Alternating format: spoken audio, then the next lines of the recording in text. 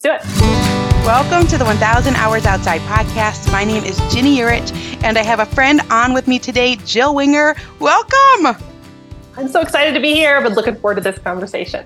I'm so excited too. I love chatting with you, and I just love all of the things that you are putting out into the world. Your cookbook is the first cookbook that I cried through. I mean, it's oh my goodness. Cried happy tears. It Happy moved tears. Okay, me. good. It moved me. Oh you have goodness. a beautiful cookbook, the Prairie Homestead Cookbook, simple recipes for heritage cooking in any kitchen. This is a gorgeous cookbook and just a very moving cookbook. And you've got your podcast, almost 300 episodes. You've got your YouTube channel with like 1 billion subscribers.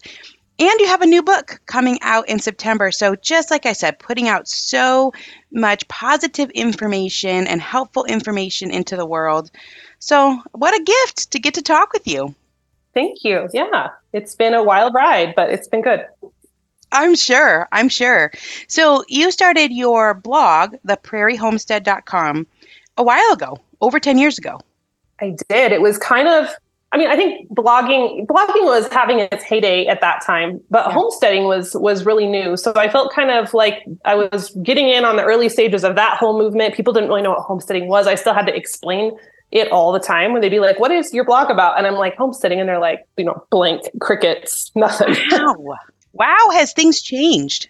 They have changed so much. It's insane. Like I never thought in a million years that it would be growing. The movement would be growing like it is with so much interest, but it's a really good thing. I think it's something our society and our culture has been craving. And I'm glad to see them finally latching onto that.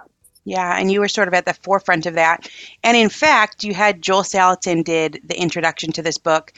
I think it's worth buying the book. I mean, there's so much in there. I would even buy it just for his introduction. Oh, his introduction was so good. And what he says about you, I mean, that's where I started to cry. Because you know what I was thinking about?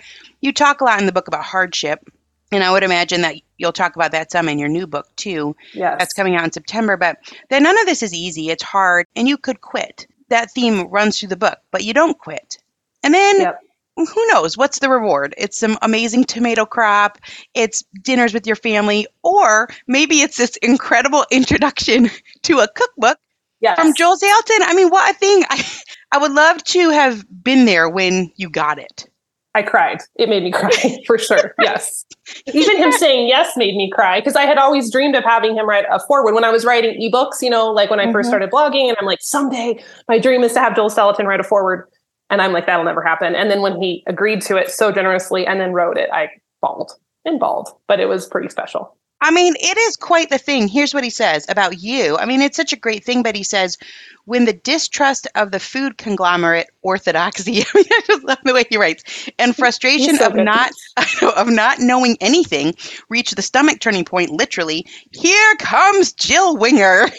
I mean, hand holder and cheerleader for personal responsibility and home centricity.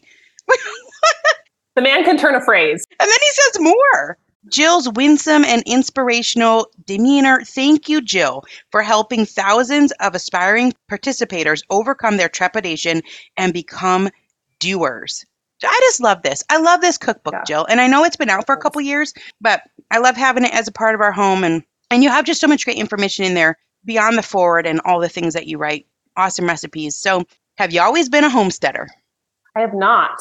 It's kind of funny. I think it was always in me. I think I was born with the desires, but I wasn't born into the lifestyle. And so I was your typical 90s kid, growing up. We lived in a housing development. We were kind of on the outskirts of town, but we were still in a housing development, your typical kind of split level house that everybody grew up in. So it was very normal, very standard American childhood. But I always had this little spark in me that I'm like, I want something different. And my parents were like, well, too bad, because this is where we're living and this is what we're doing. And so I had to sort that out my whole childhood and sit with that tension till I was 18. And then what was my first big break into this world of doing the unorthodox thing was actually horses. I'd always loved horses, and I decided to pursue a career in the horse industry, and that brought me into Wyoming, which then brought me into buying property, which then brought me into homesteading. So it was one kind of domino after the other. But I think the thread that kind of runs through all of those things is that I had to learn how to think differently from the rest of the crowd and be willing to be a little bit of a weirdo and kind of push against the societal norms And when I started to figure that out and chase that spark, things got really exciting for me. Tell us a little bit more about your childhood, because you have some cool stories. Like, you would pretend to be a homesteader, even though you probably wouldn't have really even known that word.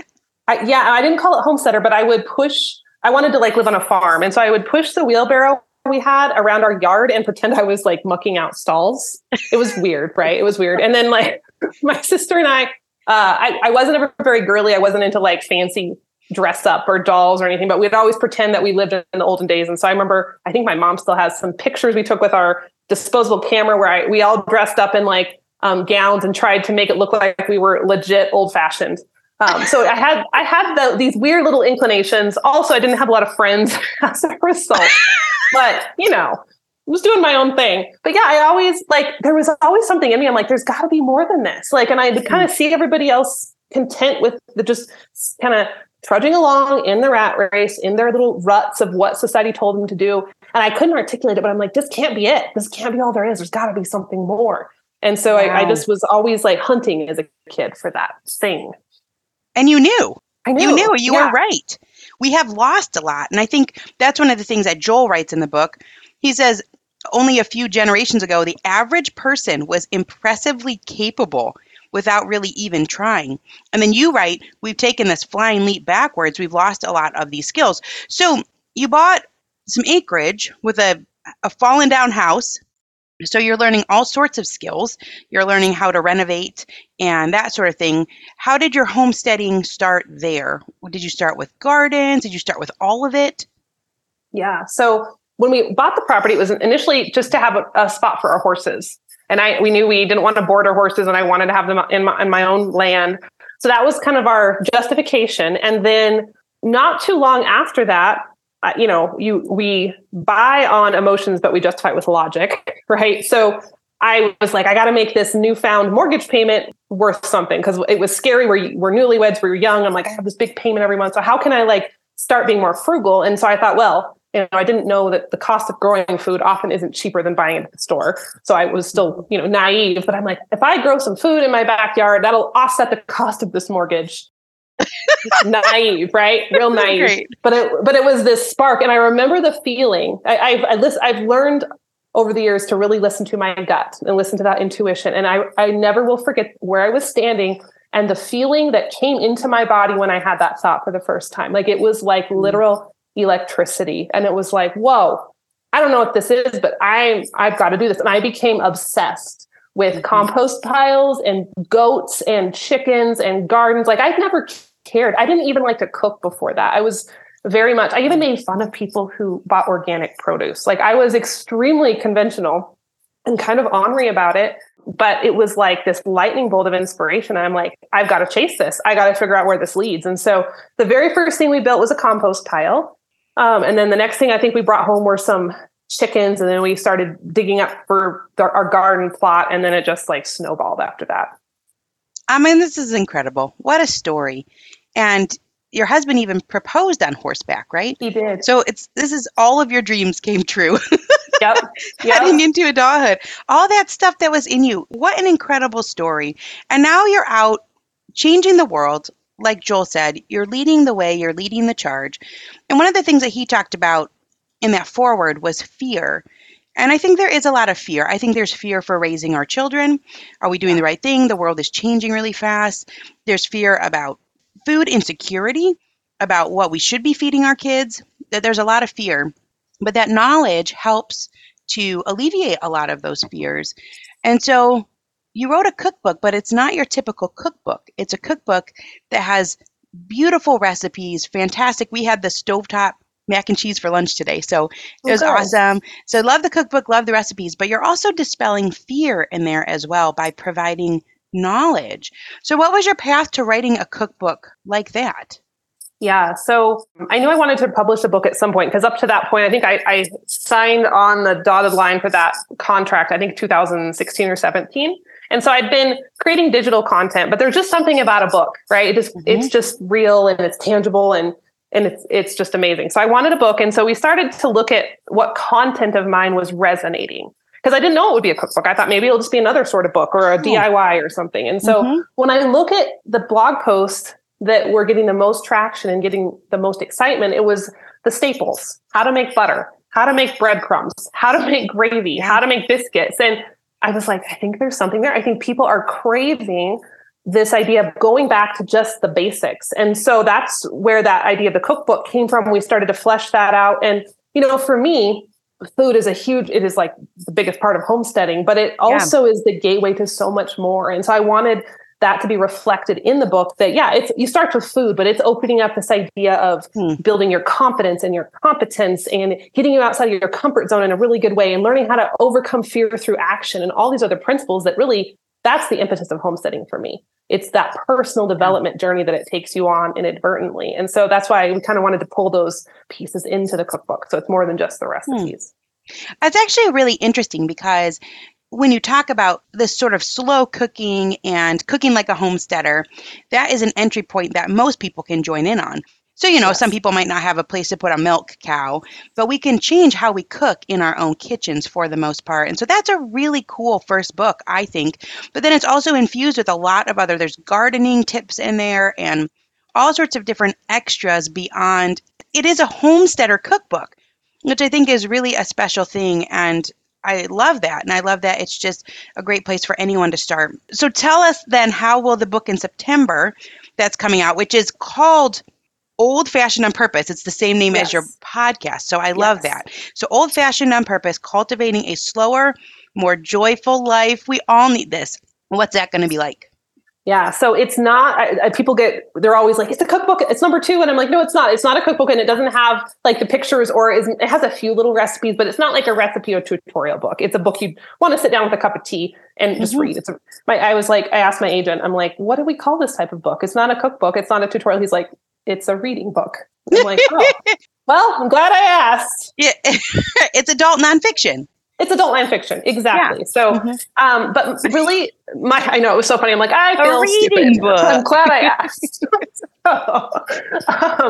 But I really wanted to write it for those who might not be homesteaders. I mean, if you are a homesteader, you're going to love it, but I'm looking at these principles of this life that I have grown to love so much. It has changed my life forever. And I see the benefit of it. And I'm looking at it and I'm going, but like you said, not everyone can have a milk cow. Not everyone can move to 60 acres. Not everyone can have a chicken coop. So I'm like, these principles are too important for our culture to only be available to those people who have land and cattle, right? We have to bring these to the masses. Everybody needs this. We're losing ourselves as our culture moves faster and faster, and we need a way to hold on to what makes us human. And so that's what I explored in this book. It's really, I think there's 8 principles of what I call the old-fashioned on-purpose lifestyle. It's not about how much land you own. It's not about what farm animals you keep. It's about a way of moving through life with intention. And those 8 principles are going to help anyone, no matter where they live, figure out how to do that. So it was fun to write. It was hard to write. I brought in a lot of research and history, and I really wanted to have these principles be grounded in foundational concepts, not just, oh, Jill thinks chickens are fun, so let's do chickens. Like, I really wanted to ground them historically. So it was quite a wild ride, but I'm really excited for people to get it in their hands. Oh, yeah. And I think it's cool to have both. It's cool to have the cookbook and then to have something different that they tie in together, but they're different. And so people can have both on their shelves and refer to both for different reasons and different things. So that comes out this September, Old Fashioned on Purpose. People can pre-order it already. So I always say pre-orders are incredibly helpful for authors, very helpful pre-order. So you could do that. You could get it for a gift. I mean, it's coming out in September, so it's perfect. It's right in time for just before the holidays. What a great gift to give a friend. So I can't wait to read it. I am on the edge about the cover. I know you are too. Yes, so am I. So am I. And I haven't seen it yet, but hopefully it's coming soon. So it will be fun to see that. And people can pay attention to what that's going to look like. You wrote in the Prairie Homestead Cookbook that you have a lengthy sermon on your philosophies on self-sufficiency and quality of life. You could give a lengthy sermon on your philosophies of self-sufficiency and quality of life. So I would love to hear some of that. I'd love to hear the sermon. Oh man, I'm trying to remember what I was thinking about when I put that sentence, but I do have a lot. I know it's an old book. So let me give you some context. Give me some context. Let me give you some context. So what you're talking about is why is this worth it? You're saying, look, this isn't easy. We could just go to the grocery store in 10 minutes and buy all the things, potentially for cheaper.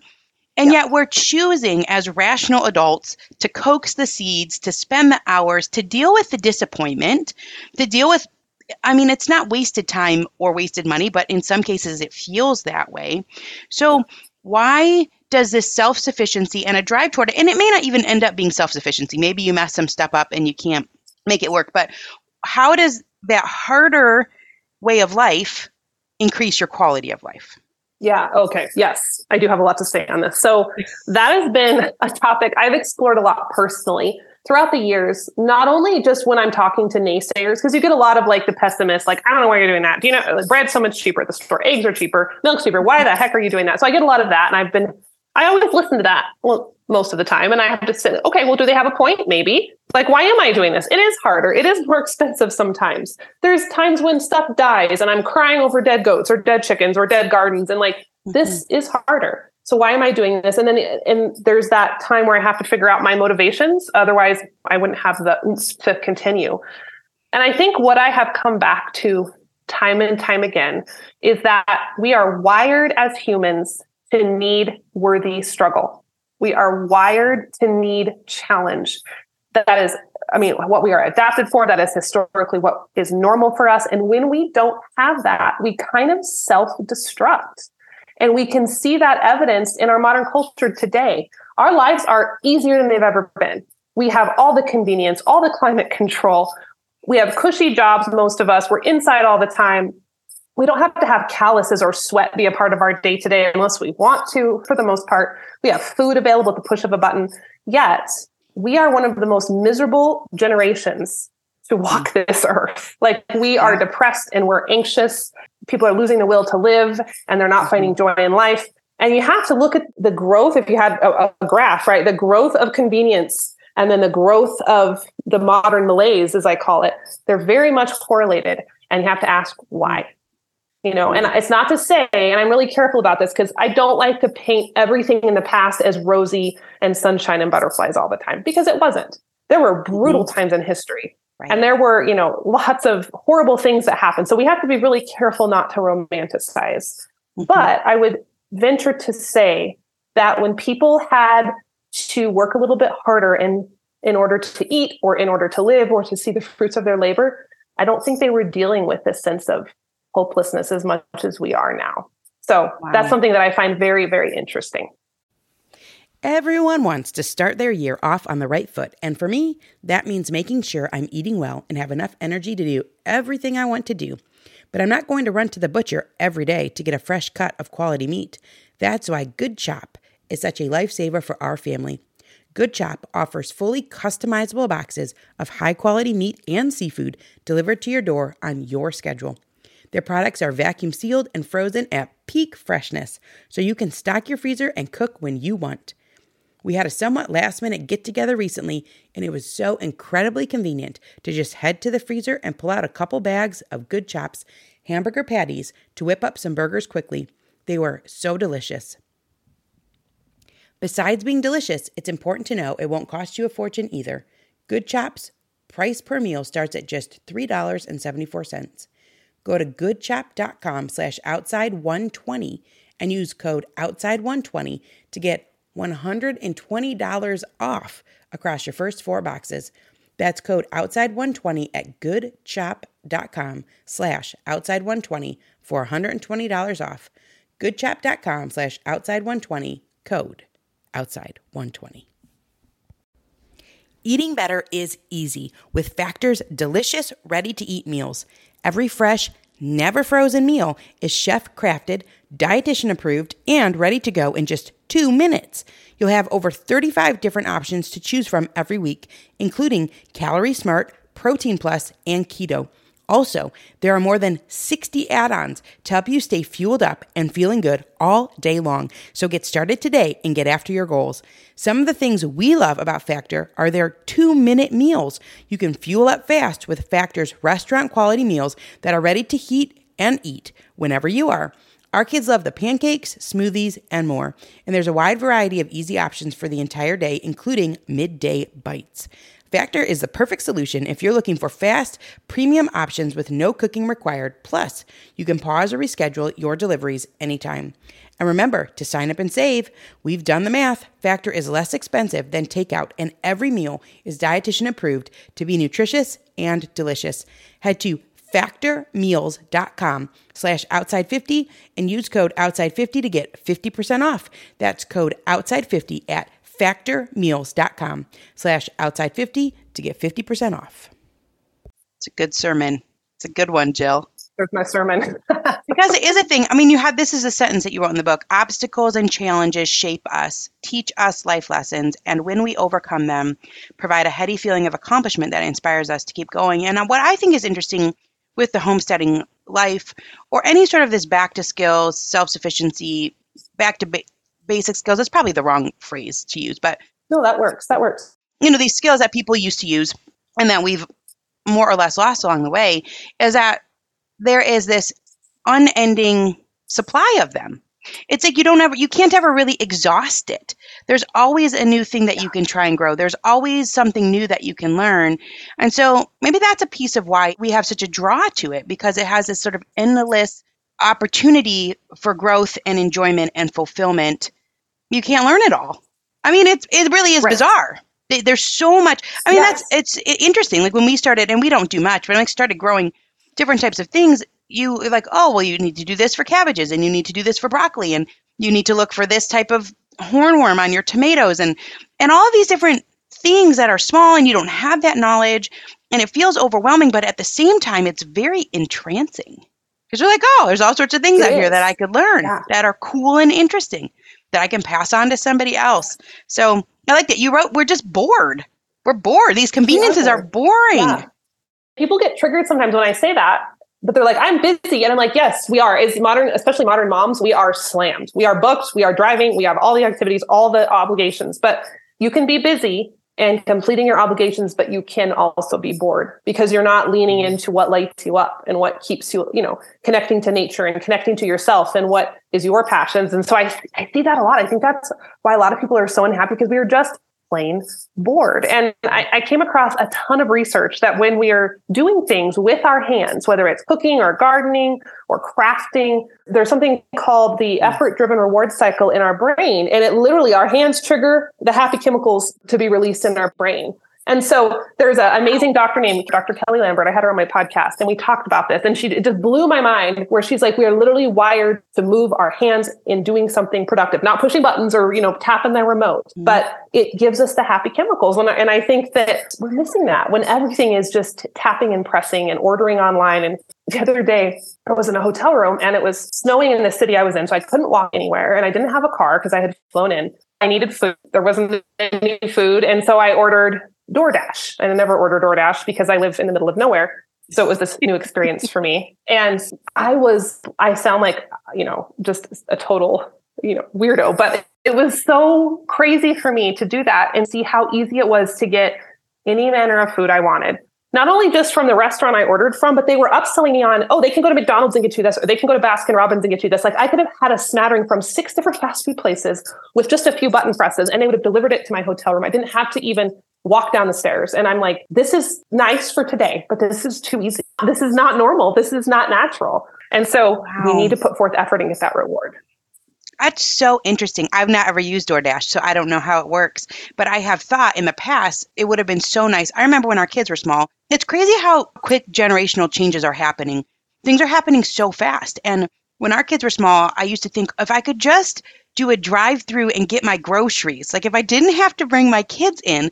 And within like 5 or 6 years, the whole thing had changed and I missed it. It was like not in the window. Yes. But then on the other hand, I mean, I have some really sweet memories of dragging the kids to the grocery store and sitting on the floor in the aisle and nursing and letting them cross off the thing off the list. So it is just this interesting thought that in the struggle, you can find joy and beauty and happiness, and that in other cases, you're just kind of bored or it sucks all that part out of life. So that's really interesting stuff to think about. And I think about, because I hardly do it, but sometimes I do cross stitch and it's weird. We're just going to make a bunch of X's on a paper, but you do feel good about it. Yes. It's like 1,000 X's is going to turn into this thing. Yep. And it's sort of strange, but I guess I would say that, yeah, it helps you feel happy. How interesting. And then back, I guess, old fashioned, that's what people did at night is they would sew, they would darn. I don't even know, maybe that could be wrong. Yeah. But they were using their hands from morning until night. So that's really interesting. Definitely interesting for thinking about how we're raising our kids too.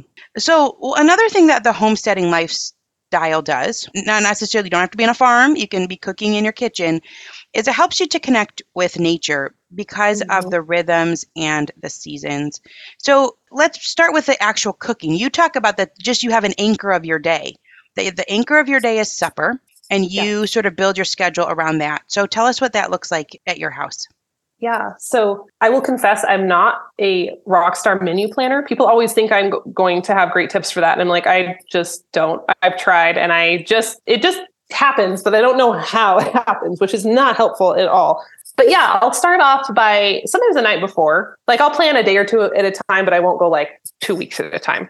So like, for example, Monday, I wanted to pull some meat out of the freezer. So I got a couple packages of hamburger. We had hamburgers Monday. And then last night we had a bunch of beef roast. And then I made extra so we could do shredded beef sandwiches tonight. So I have that meat like defrosting, but so I'm kind of like thinking ahead. And then, for example, tonight, I need buns to go with my roast. And so after we get done recording this, I'm going to go make some buns real quick. I often do sourdough, but because I'm on a time crunch today, I'll just do yeast, which yeast dough doesn't take super long. But yeah, and I just kind of build towards the day. I actually really enjoy, especially after I've been on the computer on a given day, because I do a lot of computer work. Like even though I don't have a traditional office job, I really empathize with people who do, because I'm writing books, I'm building web pages, I'm answering emails. I'm on the computer a lot more than people think.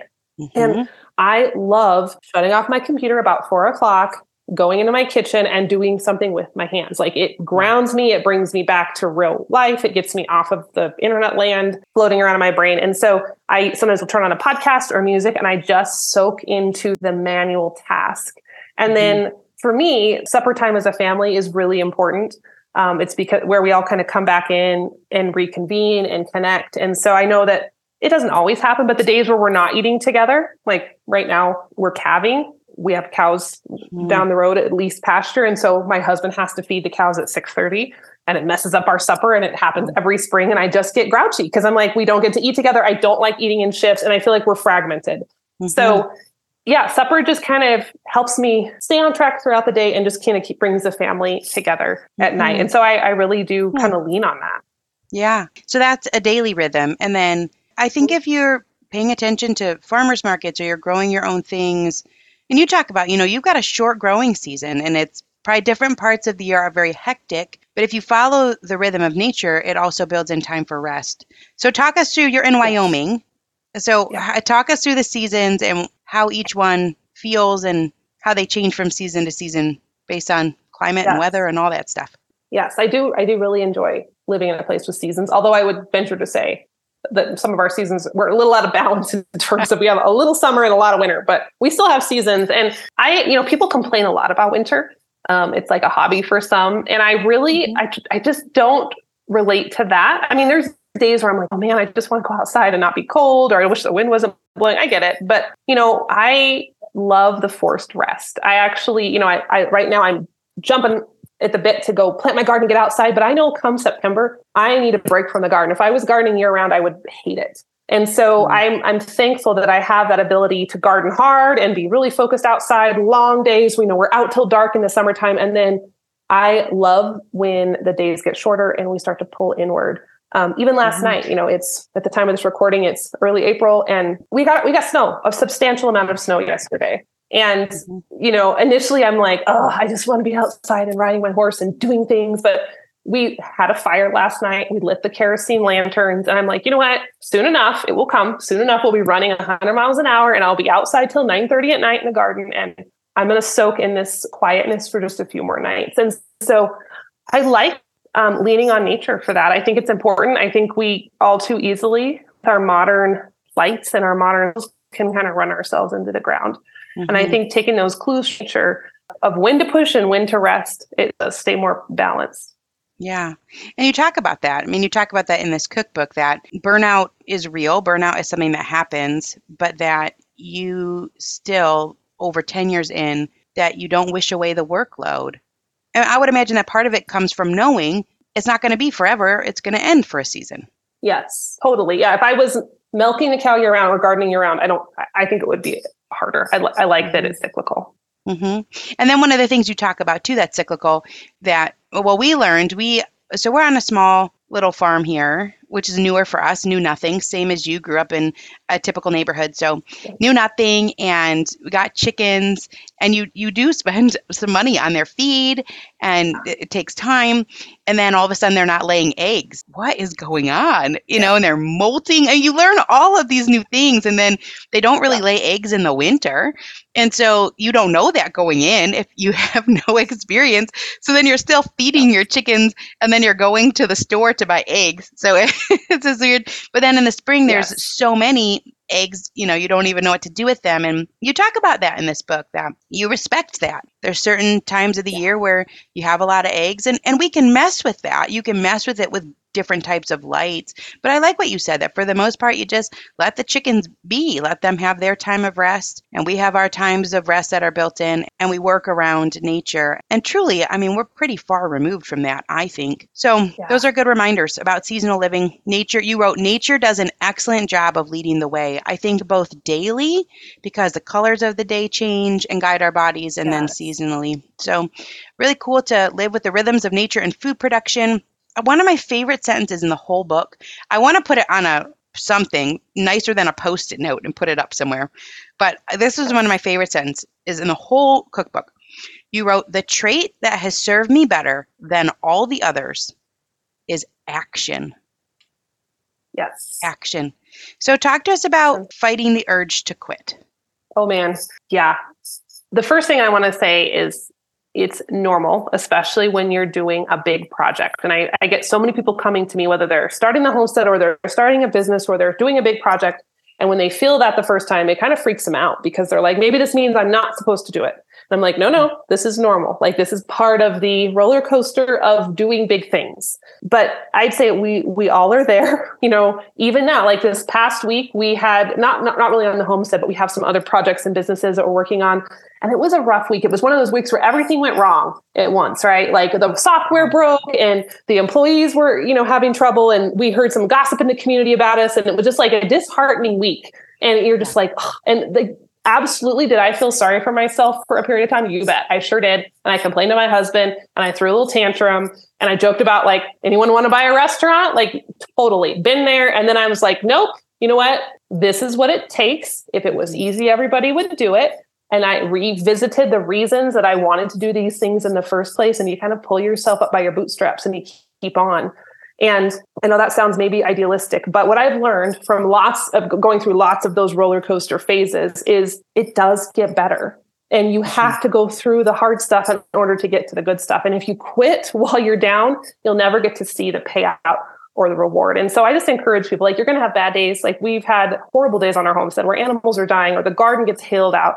I mean, yes, it will come. It is not all rainbows and sunshine all the time. So have a pity party if you need to. I do it sometimes. Lick your wounds, then pick yourself up and keep going, because that's where the good stuff lies, where you build that resilience and you start to realize, you know what, I've done hard things. I've had hard seasons before and I can overcome this. And that's where you start to really grow as a person. Right. And action gives you feedback. Action gives you feedback about what you're doing. If you do nothing, you get no feedback. So you can't really move forward.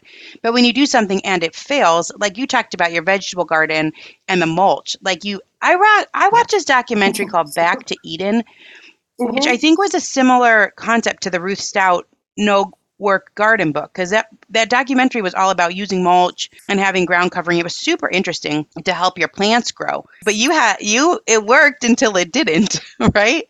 That was a big issue. Right. Yeah, it was a big issue. And that's the one thing with action I've learned is sometimes it works. I still will always champion action, imperfect action before you are ready. But the risk of that is that sometimes you mess up. And I have been there, done that. So the mulch, for those who hadn't heard that story, I was using this method of deep mulch, which is brilliant. It's so good for the soil because soil wants to be covered in nature. It doesn't want to be naked. And so you cover with these layers of hay, and it worked so good the first year. My plants went nuts. And then the second year, I noticed all of my plants were dying, or they were actually like not dying, but they were getting like twisted, gnarly leaves and they weren't really growing. And so I couldn't figure it out.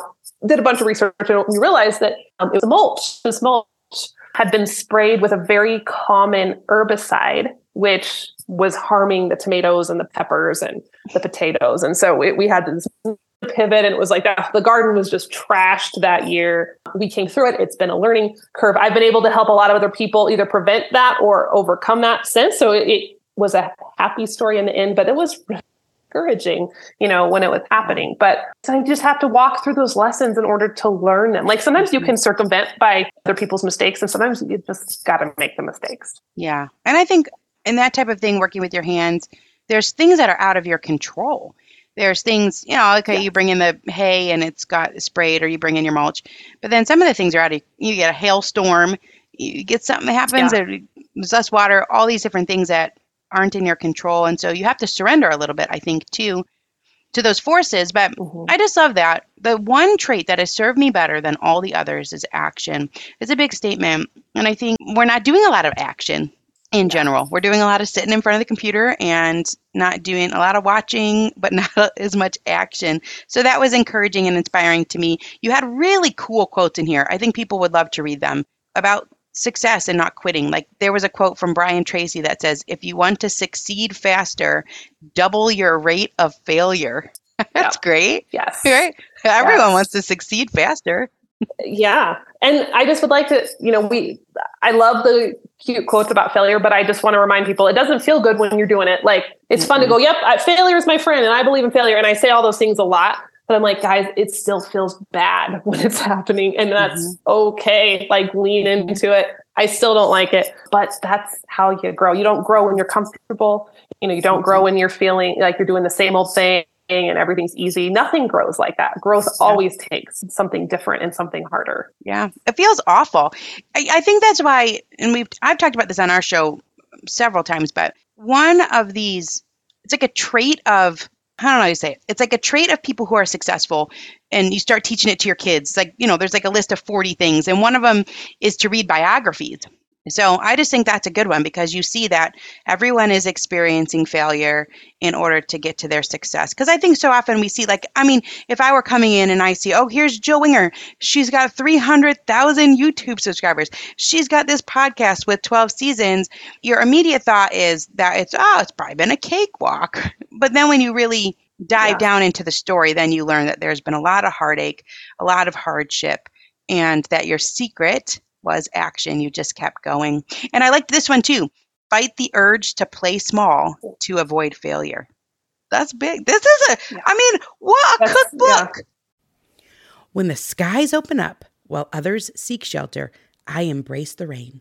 Heading to my favorite hike, the raindrops are like a soothing melody, and my Vessies ensure each step is dry and comfortable, turning a simple outing into a rather delightful experience. Whenever my kids and I are stepping into a great outdoors adventure, I love wearing Vessies Stormburst boots to capture the beauty of springtime landscapes. Their robust style is perfect for our nature excursions, adding a little dash of elegance to our outdoor explorations. This spring, transform how you view wet weather with Vessi.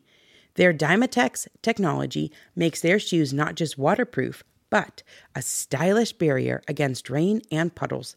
Whether it's a sudden downpour or a planned seaside walk, Vessi shoes ensure your feet stay dry and comfortable. Embrace the essence of spring with Vessi. From chic city walks to adventurous treks, find the perfect pair for your lifestyle at vessi.com/outside and enjoy an automatic 15% off your first order upon checkout. That's VESSI.com/outside for 15% off your first order. This episode is brought to you by BetterHelp. Question: what's the first thing you'd do if you had an extra hour in your day? Read a few chapters of that book, start painting that guest bedroom, tackle that pile of laundry, play a card game with your kids. A lot of us spending our lives wishing we had more time. The question is, time for what? If time was unlimited, how would you use it? The best way to squeeze that special thing into your schedule is to know what's important to you and make it a priority. If you're feeling stuck, therapy is something that can help you find what matters to you so you can do more of it. Therapy is a wonderful thing. It can help you learn positive coping skills or show you how to navigate properly setting boundaries. With BetterHelp, it's easy to get started. You just fill out a brief questionnaire to get matched with a licensed therapist. It's entirely online and designed to be convenient. If you're thinking of starting therapy, give BetterHelp a try and visit betterhelp.com/1000hours to get 10% off your first month. That's BetterHelp, HELP.com/1000hours. Yeah. You have to add the juicy stuff in there. Yeah. Oh, well, plus also it has tons of amazing soup recipes. Let's talk about the recipes for 1 second, because I also like that you talked about the exploding crescent cans in here, crescent roll cans. So you were like, look, oh my gosh, yes. If you don't want to have to deal with that for the rest of your life, there is a way out. I hate those things. Like, I hate them. So let's talk about soup and crescent rolls. That would be a good combination. It would, yeah.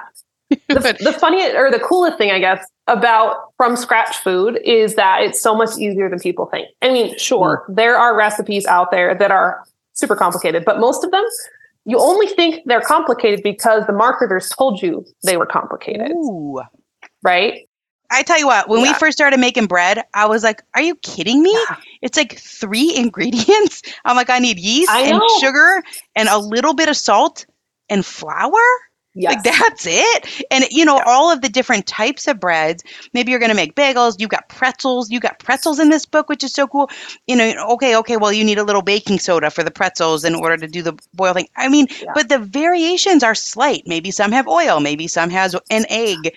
But it's just this basic thing, and you kind of build on. So I've not tried crescent rolls, though. We're going to try it based off of your cookbook.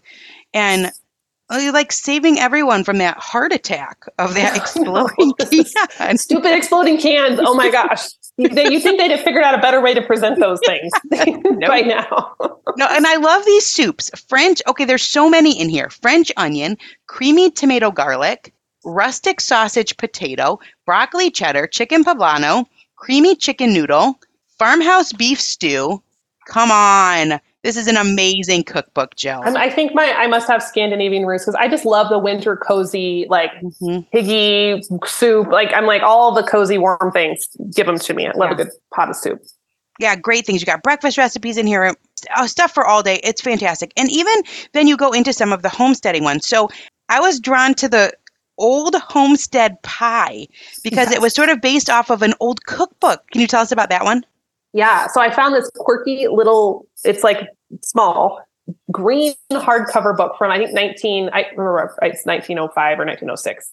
It was in my grandma's estate. Was something that I ended up getting from her estate, and just a random little book, but it's called The Book of Leftovers. And it's just, some of the recipes are so funny because, they didn't write recipes back then like we do now. They were very vague and they assumed everyone understood how to cook. And so it had all these ideas for some very random leftovers, but there was this thing called Old Homestead Pie, which I think it was teaching you what to do with cold mutton, like day old mutton, which I don't honestly have a lot of mutton because we don't raise sheep. But I was like, man, this is such a brilliant idea because we all get those little scraps of meat, whether it's some leftover chicken or some leftover pork or some shredded beef or whatever. And, sometimes you get tired of eating it plain. And so what do you do with it? And so we kind of adapted it to turn into this pie, which is technically, I kind of gave a formula of you take this meat and this sauce and this vegetable, and then you top it with some biscuits because you can't go wrong with biscuits, especially when they're homemade.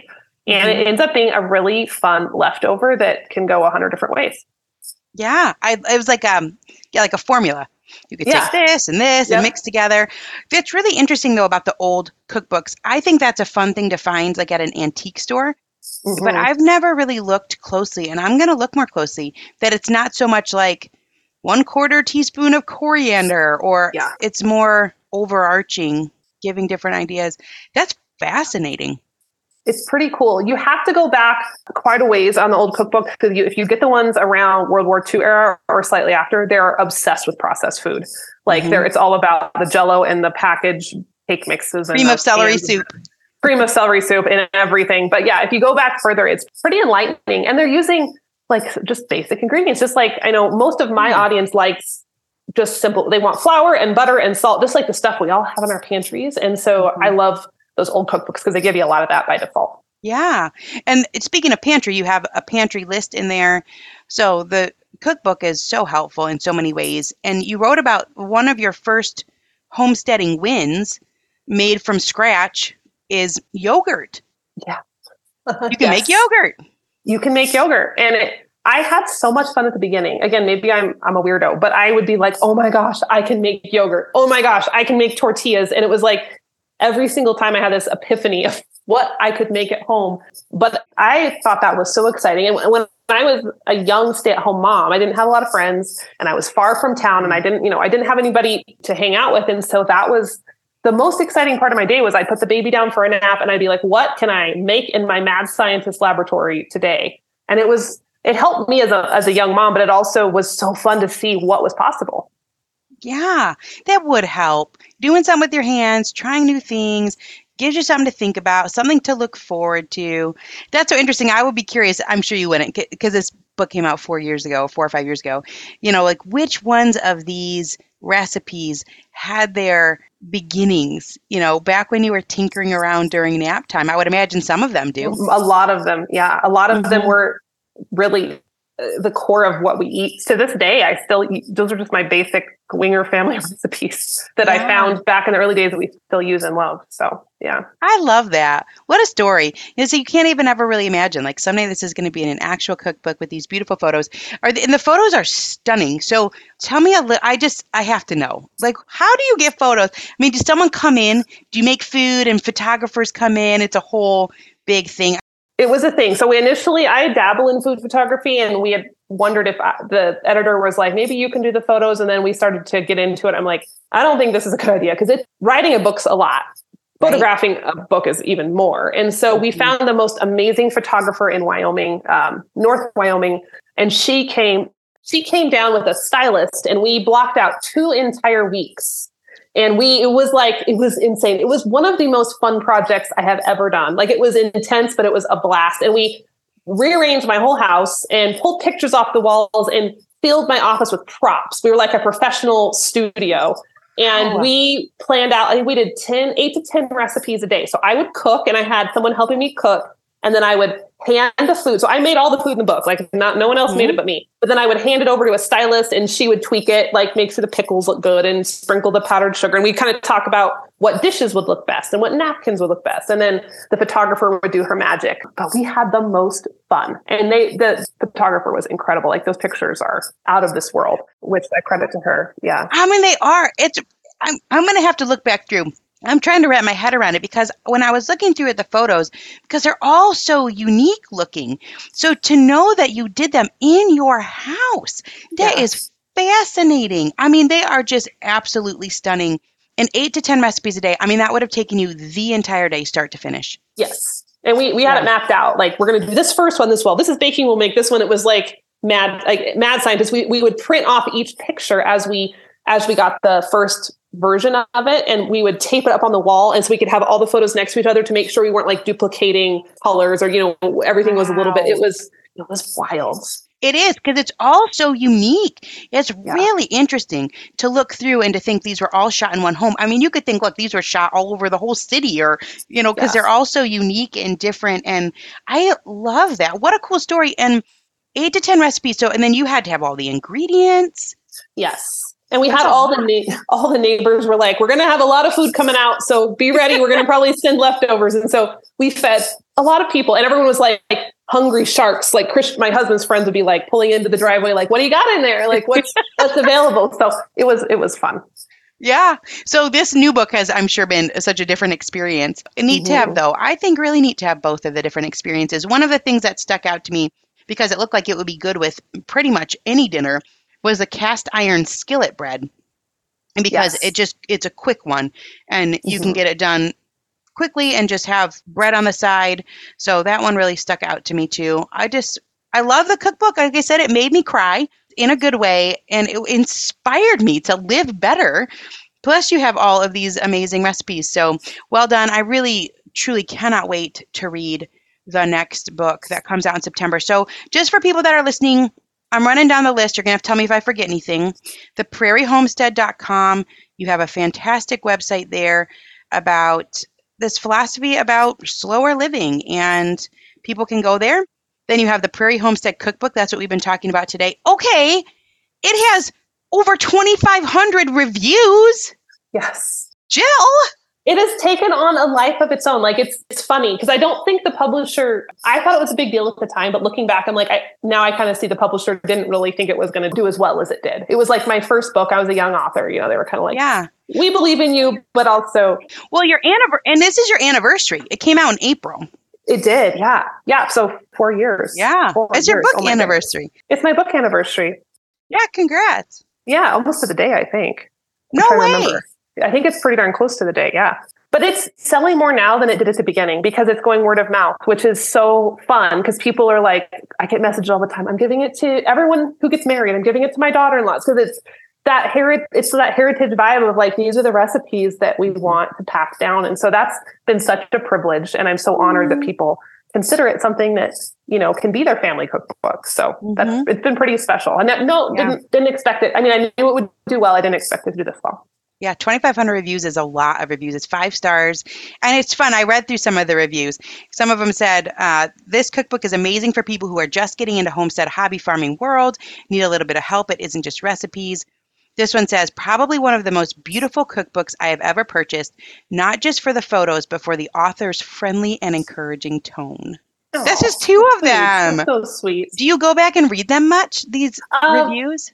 I do some. I'm trying to be careful how much I read of my own reviews, whether it's podcast or cookbook, because you can get in your head in a good way and a bad way, depending on that. So I try to be a little bit mindful, but I do appreciate the feedback it's gotten is so special. And I'm so honored that people have said such nice things about it. Yeah.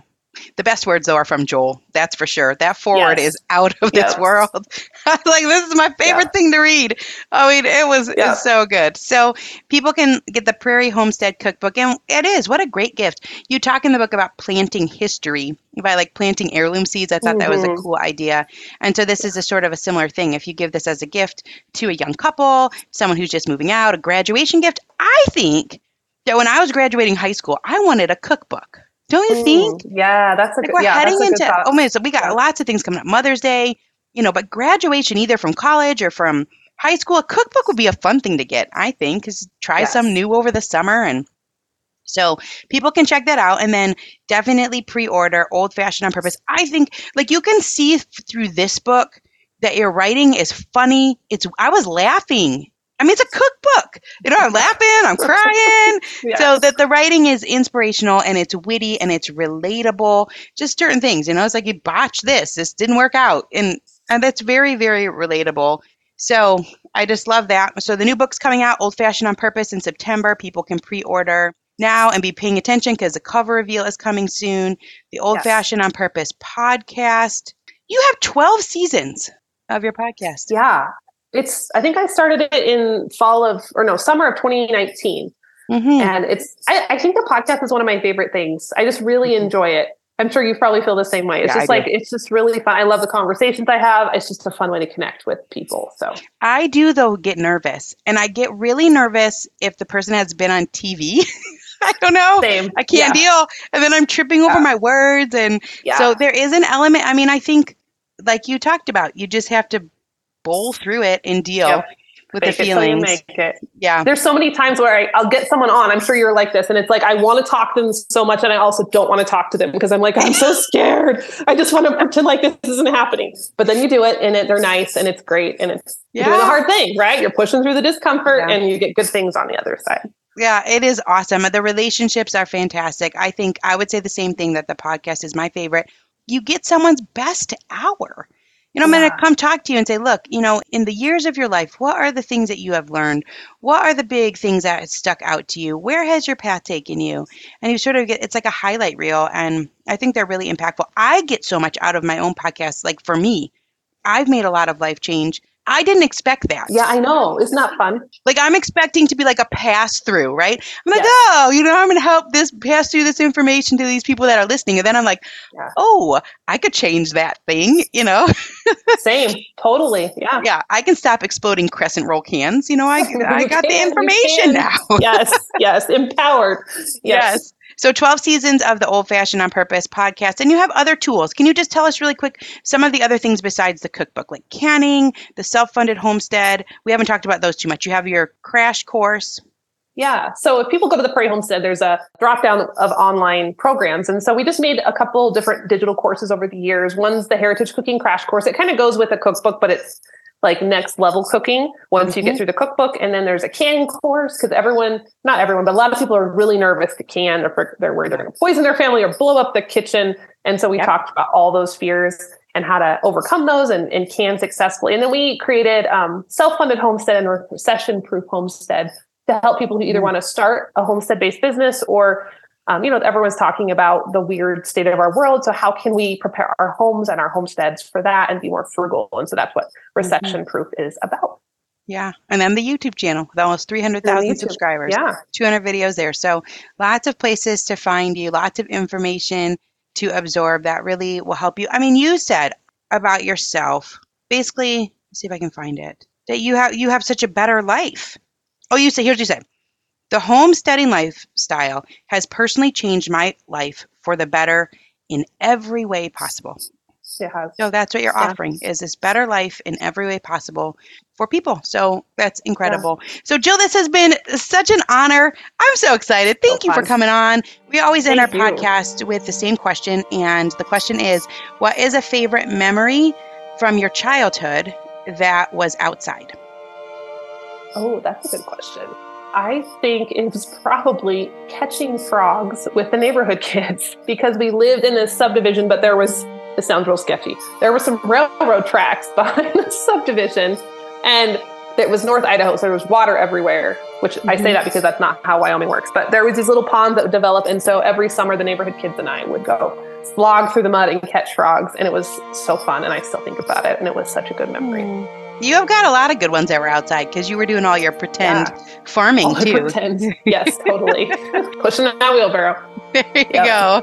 I mean, can you imagine? It is really a funny thing to look back and to think, like, what must your parents have thought? I know. I think after a while they just honestly, I think they just accepted that, oh, it's Jill. She's a little different. Like, I think they just gave up after a while. Like, I had that reputation as a kid of like being the weird horse girl. I mean, everybody knows the weird horse girl, right? Like I was that, but it's just funny. People, but cool. I mean, it's got to be cool for people who knew you then as a child to see that it panned out. It paid off. I didn't end up in jail or somewhere. Like it's all good. Yeah. Oh, well, Jill, thanks again. And I'm super excited to read your book that's coming out in September. Thank you, Jenny. This has been a pleasure.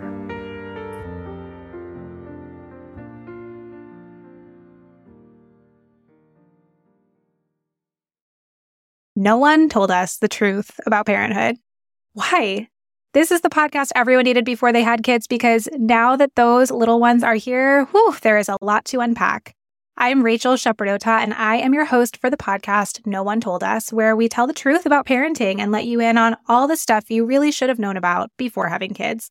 I am the founder of Hey Sleepy Baby, but this podcast is so much more than sleep. We'll be diving into all the topics that you really care about and need to know while you do your best job raising those adorable, tiny humans.